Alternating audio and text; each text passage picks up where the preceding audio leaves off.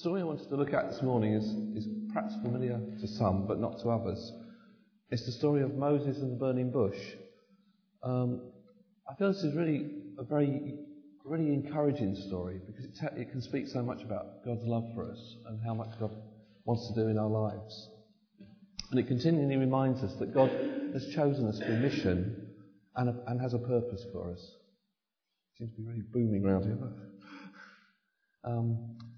If you want a verse just to back that up, from Ephesians 2 verse 10, it says, "For we are God's workmanship, created in Christ Jesus to do good works, which God prepared in advance for us to do." This is not a random thing. God has a purpose for our lives. And Moses was about to find out. But I was aware that probably for some people, Moses might be somebody who's a bit of a stranger. You may have heard of him at school, you might not have done. So I thought that it'd be good perhaps to fill in a bit of background behind how Moses came to be at the burning bush, and we'll look at that in a bit. So to set the scene, in Genesis we read that the Israelites had gone down into Egypt because of a great famine. And if you remember the story of Joseph, they'd been reunited, and the Israelites had settled in Egypt. They'd become quite comfortable. It was quite nice, they'd been fed, so why leave? And so we find that the Israelites had actually stayed on. Joseph had died, but they hadn't gone back to Israel. They'd stayed.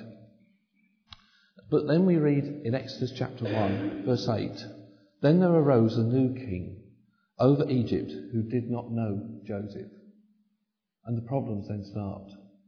It had been fine up to that point because obviously it had been handed down about why these people were here.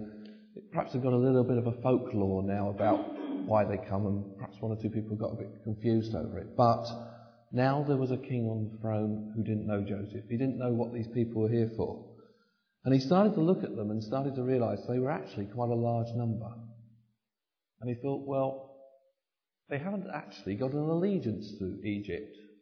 If these people decide that with our enemy that they'd like to join them instead, add them to the enemy, they could easily wipe us out. So he started to sort of feel threatened. And like most people when they feel threatened, they start to stand back and sort of think, hang about, I'm in a corner here, what am I going to do? And they start to fight. And that's exactly what he did. He said, right, I know what I'll do. I'll turn them into slaves. And so he actually forced them into slavery. And it says, in fact, in Exodus 1, how that was a really hard slavery. It wasn't just, okay, well, we're making them subservient to us, but he actually started to really put pressure on them. And still he feared them, because unfortunately for him, still they grew. He turned them into slaves, but they still grew in number, and they were getting quite large. So he came up with another idea. His next idea was, well, okay, let's wipe out every male child. So as soon as a male child is born, kill it. Make sure it's dead. That way, only girls survive. That way, eventually, they will die out. And therefore, I'll be safe. And it's into this very situation that Moses is born. Moses comes into the situation, a boy, and therefore, in theory, he should be killed. But if you know the story, what happens is his mother hides him, looks after him for a while, and eventually, is another well-known story, perhaps to many, she puts him in an ark into the bulrushes to protect him and hide him. And in that situation, Pharaoh's daughter finds him.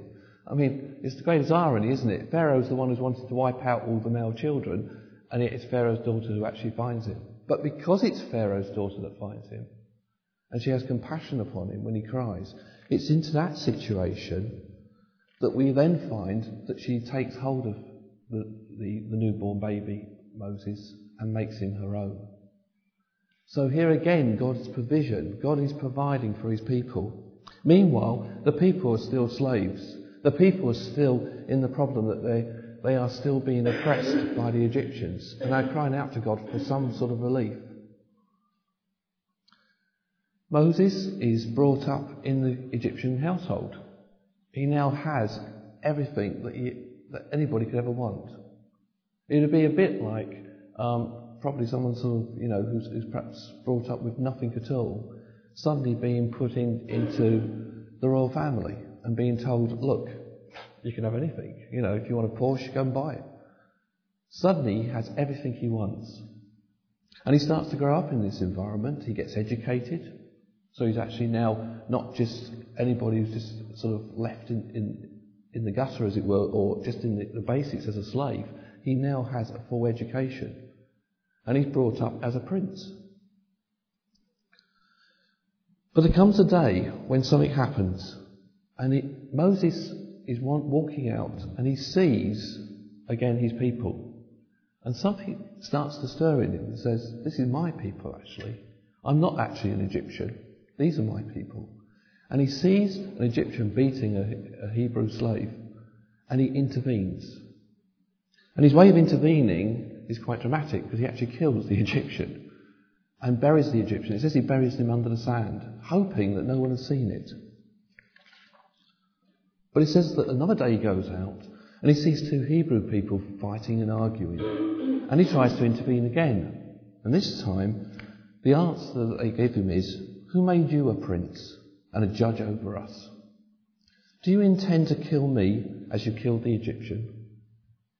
And suddenly the dawning light for Moses is, hang on, somebody else knows about this. He thought he'd got away with it. He thought he just killed somebody. But he hadn't. And as soon as Pharaoh discovers, Pharaoh actually issues that he wants to kill him and execute him for this murder. So Moses now flees for his life, and he goes to a place called Midian. And Moses is obviously trying very hard to do what he felt was right, but has now put himself in a position where how on earth can he help anybody? And it's interesting because, Moses was the right man to free Israel. Moses was the man God had called. And yet Moses had tried to solve it in his own way. He'd seen one situation, intervened, and ended up now in a position where he couldn't help them at all. Not only that, but the people he was trying to help were actually saying, well, who do you think you are anyway? You're just somebody who thinks they're somebody, but don't count as far as we're concerned. It was also, in God's time, not Israel's time to leave. They weren't ready. So God was still preparing them. And it struck me that this is often the problem we have as Christians, that sometimes, have you ever had that situation where you've had a word or God has spoken to you in a particularly powerful way about a situation, about something that's in your life, and you're thinking, right, now what do I need to do? How do I get this solved? What do I need to do? And often we're trying to do the solution. And it can sound very plausible. It can sound really good. It can sound like this is the way to go. But we find suddenly it falls flat. It just doesn't work. It just still leaves us in that same situation. Because you see, it's not what God wanted. It wasn't God's way. It was what we thought was a very good way, using some of our intellects, using some of our abilities, but it wasn't what God wanted.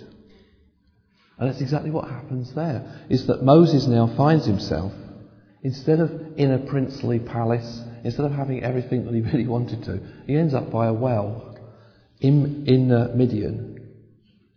And some girls come along. It says 7 daughters of a guy called Jethro, who is described as the priest of Midian. And along come some shepherds. And Moses is obviously some sort of fairly tough sort of guy. He feels that, he can sort people out if it comes to it. Because these shepherds start to try and push these girls out of the way so that they can feed their flocks first. And Moses intervenes again. He doesn't actually kill anybody this time, but he certainly gives them the shepherds a pretty hard time. And they decide to come off of it a bit and let the girls get their water. And he actually helps feed the flock. And Jethro is amazed that they get back so quick, because he sort of thinks, hang on, what's happened? How did you get back? How have you watered the whole flock already? And they tell him that this Egyptian helped them. And it doesn't really go into very much more detail about it. All it says is Jethro gave one of his daughters to Moses, and she became his wife, and her name was Zipporah. And then that's where Moses stays. Because he's married to Zipporah, he just stays there. And in fact, it says he becomes the shepherd, looking after Jethro's sheep. So he's gone from being in a palace, being everything that he wanted, to suddenly just a shepherd. That's all he is. And that's sometimes the way God deals with us.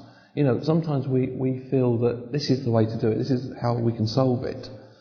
But sometimes God has to take us to that place where we become like Moses, a shepherd. We just become into that place where we just have to sit and wait. Because God has his time and his preparation to do often in our lives to get us into those positions. Doesn't mean that we're not going to fulfill what God wanted, because, as I said, God has a purpose for each one of us. God does not call us as Christians just to be Christians and sit on the shelf. He calls us to be Christians that are in a mission, that have a purpose and an identity. And for each one of us, that will be different. It is unique. Nobody else could do what Moses had to do. Only Moses could do that job. So God had to get Moses ready. So for Moses, it becomes a desert looking after sheep.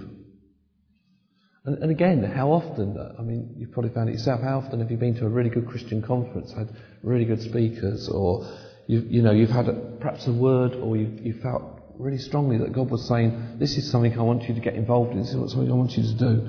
And it just hasn't worked out. And it's like being in a desert. It's like as if God's taken us to a desert place. Now, this is not the same as putting ourselves into a desert where we perhaps turn our back on what God actually wants, or, we just drift away. That's different. But this is actually where God was sending Moses into the desert. He was going to actually use this experience. For Moses, it lasted 40 years. Hopefully for most of us, if God is preparing us, it's not going to be 40 years. But I think, again, it shows the timescale. God is not interested in quick fix solutions. God is not interested in just, I'll do it at a whim. He's interested in making sure it's done properly, exactly as it should be, and at the right time. Because again, he needed Israel to be at the right point. As you read on in the story, you'll find that God brings plagues upon Egypt and Israel. And I think sometimes people have wondered, well, why did he bring the plagues on both Egypt and Israel? Some are actually only on Egypt, but some are on both. And I'm sure some of that was preparation for Israel to prove to them he was God. Just to get them ready to see that they were dealing with God. They'd lost their direction as well, and they needed putting back into some sort of direction. And I think that can happen to us sometimes. Again, we can lose our direction so easily. We think everything's going along, or we're just going along this way or that way. But we need to be always wanting and always seeking to go the way God wants us to go. So take encouragement. If you feel at the moment perhaps you're in a slightly desert place, take encouragement. See what God is wanting to do in your life. See what God is wanting to encourage you with.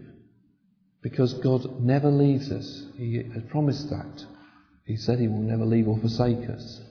And therefore he's always working for us. He's always working in our lives in some situation. So if God has spoken a promise into your life, if God has given you in the past some word or picture or something, hang on to it. God will fulfill it. It isn't going to be one of those things, it might happen. It will happen. Because that is God's way. Just as he did with Moses. So we find now, this is where Moses has got to. He's got to the point where Moses is looking after the sheep and he's near the mountain of God. He doesn't actually really know that at the moment, but that's where he is. And I found this fantastic way of telling the story. So, here is the story of Moses and the burning bush. Moses was looking after the flock in his father-in-law Jethro, the priest of Midian. He had moved to the far side of the desert and came to Horeb, the mountain of God. The angel of God appeared to him in a flaming blaze from the middle of a bush. Here's the bush. Moses looked. There was a bush ablaze, but it didn't burn up. So Moses said to himself, but you can all join in, I must go across and see this strange sight, and why the bush is not being burnt up. When God saw that he was coming across to look at the bush, God called from the middle of the bush. He said, Moses, Moses. Moses said, here am I, or I am. God said, come no nearer, take off your sandals, for the place where you are standing is holy ground. I am the God of your ancestors, the God of Abraham, the God of Isaac, and the God of Jacob." At this, Moses covered his face, for he was afraid of God. "I have indeed seen the misery of the people in Egypt. Yes, I am aware of their sufferings, and I have come down to rescue them from the clutches of the Egyptians and bring them up out of that land, out of that country, to a country flowing with milk and honey, to the home of the Canaanites, the Hittites, the Amorites, the Perizzites, the Hivites, and the Jebusites. Go gather the elders of Israel together and tell them, Yahweh has said, I will bring you out of the misery of Egypt, to the country of the Canaanites, the Hittites, the Amorites, the Perizzites, the Hivites, and the Jebusites. They will listen to your words, and you and the elders of Israel are to go to the king of Egypt and say to him, Please allow us to make a 3-day journey into the desert and sacrifice to Yahweh our God. I shall ensure that the Egyptians are so impressed with this people that when you go, they will not go empty-handed. Every woman will ask her neighbour for silver and gold jewellery and clothing. In these you will dress your sons and daughters, despoiling the Egyptians of them. But suppose they will not believe me, or listen to my words, and say to me, Yahweh has not appeared to you. What is that in your hand? Says God. A staff, says Moses. Throw it on the ground, says God. So he throws it on the ground, and it turns into a snake. And Moses was frightened. Reach out your hand and catch it by the tail, says God. He reached out his hand and caught it, and the snake turns back into a staff. Then God says, put your hand inside your tunic. He put his hand inside his tunic. And when he pulled it out, it was diseased, it was leprous, white as snow. Then God says, put your hand back in your tunic. So he put his hand back in his tunic, and when he pulled it out, it had been restored, just like the rest of his flesh. Should they not believe you, nor be convinced by the first sign, the second sign will convince them, says God. But should they not be convinced by either of these 2 signs, and refuse to listen to what you say, you are to draw some water from the river and pour it on the ground, and the water you have taken from the river will turn to blood on dry ground. Please, my Lord, I have never been eloquent, for I am slow and hesitant of speech. Who gives man a mouth? Who makes a man dumb or deaf? Gives sight or makes blind? Is it not I, Yahweh? Now go, I shall help you speak and instruct you what to say. Please, my Lord, send anyone else you choose. There is your brother Aaron the Levite, is there not? I know that he is a good speaker. He will speak to the people in your place. He will be your mouthpiece. So it's a slightly different way of using the story. So, if anyone's interested, there's lots of other versions of different Bible stories available as well. Someone's obviously had quite a lot of fun doing some Lego. But I know, okay, that's a bit of fun, just the way we look at the story. But there are so many points in there, so many things in there about God's love for us, about God's care for us, and about the way in which God calls us.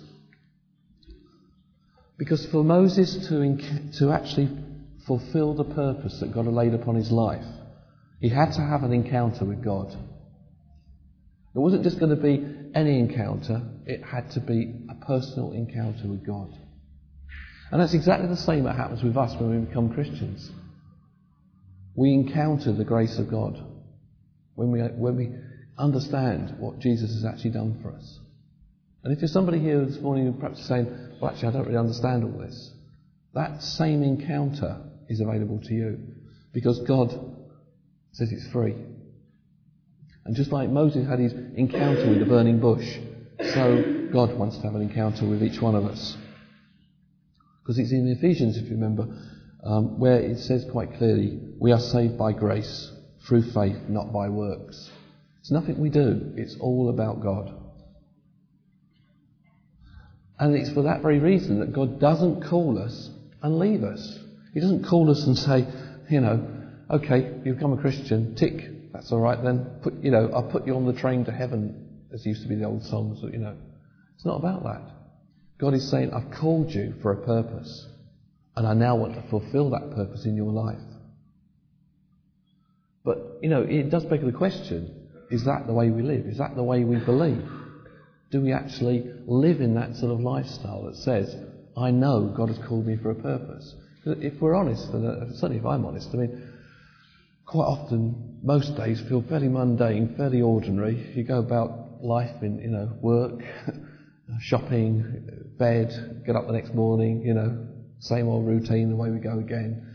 And you get to Friday and you think, great, Friday weekend, free, can do something at the weekend. Oh no, this weekend we've got to do that. Oh, right, okay. And then you sort of think, where did the weekend go? And you're back to Monday morning and back to work. Or if you work over the weekend, it's even worse because you're sort of trying to juggle it all around. And you think, what real purpose is in this? But there is a purpose, because wherever you are, in whatever situation you are, God has placed you there to be that difference. And this is what Moses was going to find. He was going to find where he was going to be able to make a difference. So God had got Moses' attention. Certainly the burning bush had done it. He had probably seen bushes burn before, because that happens in the desert places. But this one continued. It just kept burning, which is why it made him go over and have a look at it. It's interesting, isn't it? Because Moses was a fugitive from Egypt. He was wanted in Egypt as far as he was concerned. He might have heard that the old Pharaoh that had been looking for him was dead, but there again he might not have done. And even if he knew the old Pharaoh that was looking for him was dead, he might still be thinking, well, is his son around? Is he after me now, or is somebody else after me? And yet that was the very place that God was saying to go back to. He was saying, I want you to go back to Egypt, because I want you to say to Pharaoh, let my people go. And then Moses, of course, comes up with his argument. Well, who am I that I should go to Pharaoh and bring the Israelites out of Egypt? I'm just a shepherd now. Now I've left all that old life behind. God says, no, that's where I want you to go. Then his next objection he starts to come up with is perhaps from his own memories. He goes back perhaps to that period where, because when he tried to intervene with those two Hebrews who were arguing, and he remembers that they weren't very, very keen on, and sort of said to him, well, who do you think you are? And yet they are the very people that God is saying, go back and tell them, I've sent you. And you're thinking, okay. Last time I tried that one, they sort of said, who do you think you are? And yet you're saying to me, go back. So God intended to send him back to Pharaoh, where he was wanted by the Egyptians, and to his own people, who basically had shunned him and told him to get lost. Now, for most people, that's a fairly off-putting situation to be put into. But you see, that's what God does. God doesn't always put us into the more comfortable positions. Sometimes he sends us into those more uncomfortable positions. But the difference is, he doesn't say, oh, you go. He's saying, I am going with you. I'm going to be part of this. This is what I am doing. You're part of what I want you to do. It's a different thing. It's not, oh, I come up with this great idea, I think I'll go back to Egypt. This was God saying, no, this is what I want you to do. Listen to me. But he's still not very convinced. And he's sort of, you can probably see the bubbles in his mind starting to think, now what else can I come up with? Okay, these two are failing, now what other ideas can I come up with? And he's certainly starting to get to this idea, well, I think you've got this one wrong, God, it can't possibly be me. And This is the same situation sometimes that can happen to us, I think, when we feel that God has spoken to us in the past, or we've had a word or a picture and nothing seems to be happening. I think sometimes you can tend to think, well, that just obviously wasn't right. I just obviously didn't get that one right. And I think that's a situation where it is important that we test pictures and words and things that we feel when God's spoken to us with friends and other people. But if there's that general feeling, yeah, this is right, then hold on to it. Don't let it go. Because God certainly hasn't let it go. He will fulfill what he has promised. So in chapter 3, verse 18, God tells Moses that the people will listen and obey him. That's very interesting. God actually tells him there quite clearly, they will listen to you and they will obey you. By the end of the chapter, and just the very first verse of the next chapter, chapter 4, verse 1, Moses is questioning whether the Israelites will listen to him again. So it just isn't going in, is it? It's going in one ear and out the other, as people used to say. He hasn't got the message yet. He still hasn't got it. But God is saying, go. So God says, right, I'll give you a demonstration. And that's obviously the thing with the staff. And it turns into the snake. And with the hand, as he put it in his tunic, it becomes all leprous and all nasty and shriveled. And he puts it back, and it all becomes pure again. Interestingly, the one thing I thought that was interesting was how God told Moses to pick the snake up. I don't know if anyone ever saw any of those programs by that chap Steve Irwin about snakes and things. And he was always on about the fact that the way you pick a snake up is by its tail. And I thought, again, God knows exactly how to pick a snake up because he made them. But it's just interesting, isn't it? But that was the way he told Moses to pick it up. But still, Moses is not convinced. He's seen two great signs. I mean, think about it. You're talking about a wooden stake. Suddenly, you drop it on the ground and it starts to actually slither away from you. It's become a snake. In fact, it says that Moses was actually frightened of it because he suddenly realised it was a snake. And snakes weren't things that you wanted to get very close to. Secondly, he's put his hand in his thing and he's seen physically his hand has changed. It has become white. It has become deformed. It's become horrible. He's seen both those things happen. And yet he's still saying to God, no, it can't possibly be me. You must have got this wrong. And I think that's often the problem we have sometimes is that how often have you sort of felt to yourself, well, if only God gave me a sign. If only God gave me a better word or a better picture that was a bit more direct, that actually sort of explained it a bit more, or I had a bit more information about this or that. And would it make any difference? I beg the question that probably it wouldn't. That we'd still be sometimes questioning God and thinking about it. And that's why God never gives it to us. Because he knows that it's not going to make any difference to us. And in this case, he did actually give that because he was going to use those two signs for Pharaoh and for the people. But I think that's one of the dangers sometimes. We sometimes want more backup. We want more information. We want something a little bit more clearer. And God sometimes says, no, it's not there. Because this whole experience of Moses in the desert was about trusting God. It was about learning to become dependent upon God. Not upon his own resources, but upon God's resources. And that's the thing that God is always wanting to lead us forward. John 10:10 says, I came that you may have and enjoy life and have it in abundance to the full till it overflows. Not just a little bit, but the whole of it. That doesn't mean that life's going to be easy at all. What it means is that in there, God is going to be in it. He's going to be directing and leading us forward.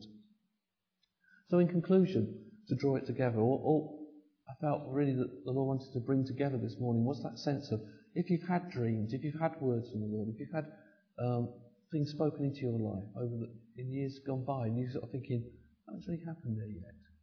Hold on to them. Revisit them every so often. By all means ask God, well, what is this about? Is this the time? Is this now? Because God will fulfill what he's promised. He can't do anything else. It's not his nature. His nature is to fulfill his word. And he will always do that. And I think that's the fascinating thing about the story of Moses. If you don't know anything more about Moses, then read on. This is up to about chapter 4. But just carry on reading through the book. It's a fascinating story of how God dealt with Moses, how he dealt with the people. It continues to show you God's love and his care for people and different situations. Even when sometimes they went completely the opposite direction, God is still there, pulling them back, drawing them back. And therefore, that's what we can always remember, is that it doesn't matter where we start from, it doesn't matter where we are at this moment in time. God has a purpose for our lives. God, in fact, he can do nothing else. He has not saved us just to leave us. He has saved us for a purpose, for a mission. You might feel it's only a small part. It doesn't matter. Every part of what God wants to be done, we have a part to play in. Sometimes it will be large, sometimes it will seem small. But to God it doesn't matter. Everybody has a part. Jubilee exists because God has a vision for this church. Jubilee exists because God has a mission for this church. And everybody sitting in this room today has a part to play. It doesn't matter what you're doing. Making teas and coffees is a part of being Jubilee. It's all about just being where God wants you to be, doing what God wants you to do. Because God has a purpose for each one of us. And I felt very much when I was preparing this that there is somebody here this morning, particularly, who has had, I think probably a dream in the past. And they feel, well, I can't see that ever being fulfilled. And I believe God wants to speak to you this morning particularly and say, I'm still on the case. It's going to happen. That dream you have, you will see, because I have spoken. God doesn't change. What he did with Moses, he will continue to do. And I think the other thing we need to believe for is that the God who can get someone to put their hand in their cloak and it comes out leprous, and put it back and it comes out pure, is the God we serve. He is not a God who can only just do small things now and again. He is a mighty God, which is what the whole of Exodus starts to demonstrate. And that same God is the God we worship. So let's pray that you just take encouragement from that.